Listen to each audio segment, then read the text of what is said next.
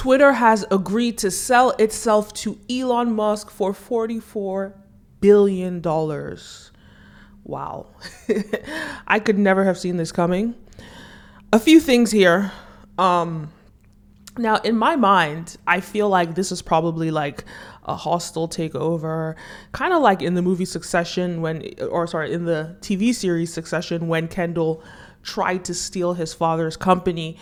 Sorry, that was like 2 seasons ago. If you guys haven't caught up, I'm sorry. Yeah, so he tries to steal his father's company in a hostile takeover, and that's what I envision here. But actually, maybe not. I can't imagine that Jack Dorsey would agree to sell Twitter, but a few things to talk about in this video. So Elon Musk is going to own 38% of the company, and he's going to make the company private. This means that Jack Dorsey, who owned about 2% of the company, 2.4% of the company, can see a $978 million cash payout. So many questions, so many things. Like, I'm not sure the intricacies of this deal. I think like even CNN is like, yo, guys, if you have any information, let us know. But basically, Elon is going to buy Jack's shares and all these things, right? And the fact that he's going to make Twitter private, that's kind of scary to me. But I do see the pros and cons of Elon Musk owning Twitter. I definitely see it. Elon Musk is a visionary, and I say this time and time again. I have a few videos about him. People don't see the genius behind him because so far what he's built with Tesla and SpaceX, these are very niche products that most people don't experience. Now he's going mainstream with Twitter. And what he's going to do with Twitter is what's going to be shocking. It's what's going to be interesting. And he's talked a little bit about how he plans to innovate with this company. So Elon Musk has kind of said, let me read what he said on Twitter. Free speech is the bedrock of a functioning democracy. And Twitter is the digital town square where matters vital to the future of humanity are debated, said Mr. Musk. I also want to make Twitter better than ever by enhancing the product with new features, making the algorithm open source to increase trust, defeating the spam bots, and authenticating all humans. Twitter has tremendous potential. I look forward to working with the company and the community of users to unlock it. Now, all right, I want to dial back a little bit and talk about what I mentioned in the last video, the fact about power, right? And the reason why, in my mind, Jack Dorsey would not sell Twitter, because why would you give up power? When you're a media CEO, when you own a big juggernaut, social media juggernaut, let's put it that way. When you own this massive social media juggernaut, you become the most powerful person in the world. So Facebook, Mark Zuckerberg, one of the most powerful people in the world. Elon Musk. Now, I believe between Facebook, Elon is kind of probably competing with with Mark Zuckerberg. You know, both of them are the richest men in the world, but Mark is still like, I'm still more powerful than you. I own Facebook, I own Instagram, I'm more powerful than you, right? And at the end of the day, I broke this down in the other video, power is way more substantial than money. And Elon wants a piece of power, right? He wants a piece of power, and he understands that. I'm talking about making electric cars, as amazing as that is and how that helps our planet, and it's an extremely lucrative thing. It doesn't make you powerful. You know, he's talking about traveling space, creating SpaceX so we can send rockets to space. Incredible innovations, not powerful, and doesn't impact the day-to-day person. Now, Elon wants a piece of that power. And the way he's really signifying this is not only is he trying to take a small piece of Twitter, he's taking a large chunk, 38% ownership. Even Jack Dorsey, the founder, only had 2.4%. And you want to take that big of a chunk? You want the world to know that you are the owner of Twitter, right? Undeniably. And he wants to make sure that nobody can buy him out. That's why he's making the company private. Now, there are pros and cons to this private status of Twitter, because now Twitter, imagine, much like Facebook, at the end of the day, Facebook is a public company. I don't know how many shares Mark Zuckerberg owns, but I'll put it here. So it's a private company, and basically it's how we communicate, it's how we share information in society. And Facebook can decide that they're going to shut somebody down or lift somebody up on their platform. That's their prerogative. But at the end of the day, because it's a public company, somebody has the opportunity to buy it out, right? Somebody has that opportunity to buy it out in the stock market. The LVMH CEO did that with, I can't remember what company, but he basically bought it out in the stock market. So it's possible. As much power as Mark Zuckerberg has, somebody can buy him out. And yes, you're thinking nobody's as rich as him, which technically there are people that are as rich as him. But technically, just as Elon pulled funds together, he's not going to be using his money. He's going to be getting a bunch of investors, kind of how JP Morgan, who wasn't the richest man in the world in his time, but he was able to buy out Carnegie Steel, So in that way, Elon Musk is going to take money, put money all together from a bunch of different investors and use that somehow to purchase it. This is a cash payout, cash purchase. I say all this to say that he's almost seeking absolute control. And that's the part of the private status that is scary, because now not only do you own a large percentage of global communication, now this company is private. So nobody has the opportunity to, you are pretty much a country. You have the kind of power that a country has. You decide, and probably even more power than a country. You decide what happens. You decide what flies. You decide what doesn't fly. Now, here's the thing. The question here is now leadership. And I talked about this in some other videos. When you think about having a good leader, if you have a good leader, and I do believe that Elon Musk has the potentials or the makings to be a good leader, but power is corrupt. We don't know what he's going to be like when he becomes this powerful. But I do believe that he has good intentions, but he could just decide that he wants to manipulate things or do this and do that. And then he could lead us down a terrible, terrible rabbit hole like Donald Trump. I think about President Xi of China. He had a vision for China to lift up 900 million or 700 million people out of poverty. And that's what he did. And being an autocratic governor or being an autocratic country, he was able to do that because it had one vision to lift up China. So autocracies worked for China. But at the end of the day, does it work for a company? Yes, it does work for a company. But when that company controls the minds of the world, when that company influences the minds of the world, and you have an autocratic, leader, which is Elon Musk, within that company, well, that's even more power. And the question just is, are we giving power to the right person? Not our decision, but is Twitter giving power to the right person?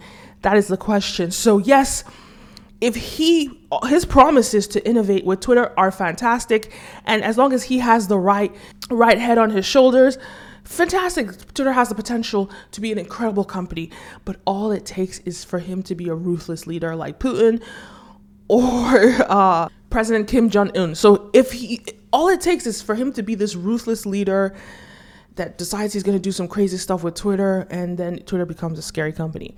That aside, who knows? We're just going to have to wait and see what happens. The other question is, now he has, I believe, 7 sons, and one of his sons may become the majority shareholder. So even if Elon Musk has great intentions for Twitter and builds it up to be an incredible company, now when his sons come and inherit this, it's almost like having a ruthless king like Joffrey in Game of Thrones. Just because you inherited it, giving his sons that much power, are they going to do to Twitter what Elon Musk is able to do to it? And that's what's scary also, right? So are we giving this much power to the wrong hands, right? Because in a way, companies kind of work like monarchies in this fashion, right? Companies can work like monarchies when these kids are inheriting these companies. Then the reason why it's scarier, if it's in a company, most companies are small, so it really doesn't matter. But we're talking about a company that influences the world, influences the world and the way that we think in the world. Now that's something that we have to nurse and we have to pay attention to. Now, that aside, I think about Donald Trump and Truth Media. And Elon is kind of spewing the same sort of rhetoric as Donald Trump when it comes to truth media. Donald Trump is promising a platform that is not restricted, not censored, that allows us to be truthful. And I think Elon he might be scared of what Donald Trump is about to do with truth media and wants to, make him a dwarf, right? And maybe that's his longer term vision, which is a great thing. But the question now is, what is he going to do with Twitter? Now, is he going to give Donald Trump back his access back to Twitter? Is that one of his plans? Like, is he going to give Donald Trump access? Is he going to allow people free reign on Twitter? We hear about Facebook, for example, fueling wars around the world, allowing for communication with wars and terrorists around the world because they're not really like stopping those situations from happening. Is that how Twitter is going to be used now, that he's going to sort of lift up these bans and these like restrictions, because some of these restrictions are necessary, right? Either way, I do believe in, I think that as a CEO, he's somebody to look up to, and what he's been able to do and the way that his work ethic and all those things, I do believe in his vision. And most importantly, I want to talk about Neuralace. Now, here's the thing that gets a little bit scary, but also quite interesting also. We know that Elon Musk is developing Neuralace or Neuralink, and it's this sort of chip in your brain that basically you think something, and then it's like you Google it, right? And like you think something, and then it's almost like you Google it and information comes into your head. So it's like you can get information at the snap of your fingers or just by thinking something.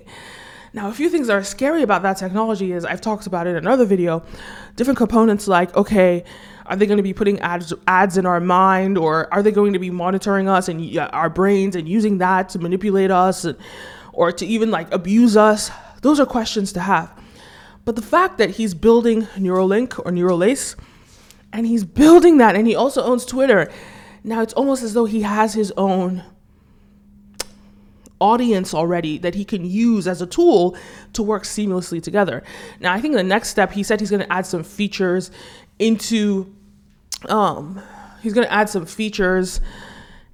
Twitter, and some of the features that I see that are obvious to me is making it a search engine.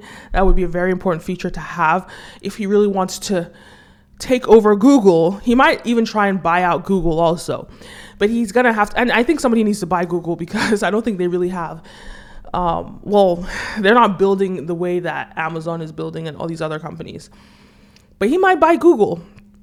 And the question is, if he turns it into a search engine now, Twitter into a search engine, it facilitates what he's trying to do with Neuralace or Neuralink. It facilitates that. And there are so many other features that he can add, but the fact that you're giving this individual absolute control, the fact that this is going to be a private company, right? Twitter is going to be a private company. Then he's also building Neuralace, a chip in your brain, monitoring your brain and your brain activity. That's also probably going to be a private company. Having one person have control over the minds of billions of people. Now that to me is what is scary, because regardless of whether I think that he's a good leader or not, no one man should have that much access or that much control over the minds of people. And this is bigger than, having a president of a country. We're talking about 1 billion plus people worldwide. Now, that is what is scary to me about this one man owning 38% of Twitter. That is what scares me. Needless to say, I will say that Elon Musk has achieved his goal, his goal of power. This is going to make him extremely powerful. And the vision that I imagine that he has for this company is going to make him far more powerful than Mark Zuckerberg. Beyond, this, if he figures out this technology for Neuralace, if he figures out this technology, he's going to be the most powerful person in the world. But not only in this world, with SpaceX, he's going to take us to another planet. And then with Tesla, he's going to sustain this planet. It's an interesting thing. And, he's really taken this to the next level. And I think the biggest takeaway here is he's focused on impact projects, and that is his impact, right? Saving this world with Tesla, and other solar panel companies and all the ways that he's trying to do environmental stuff.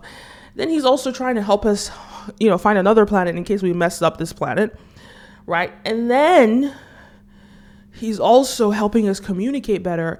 That's what he calls it, but better is subjective. Better is what he thinks is better, but who knows what that really is. But ultimately, I still think that him having absolute power, allowing Twitter to go private, that to me is scary. Anyway, let me know your thoughts. Leave a comment down below. Don't forget to like, follow, subscribe, all the above.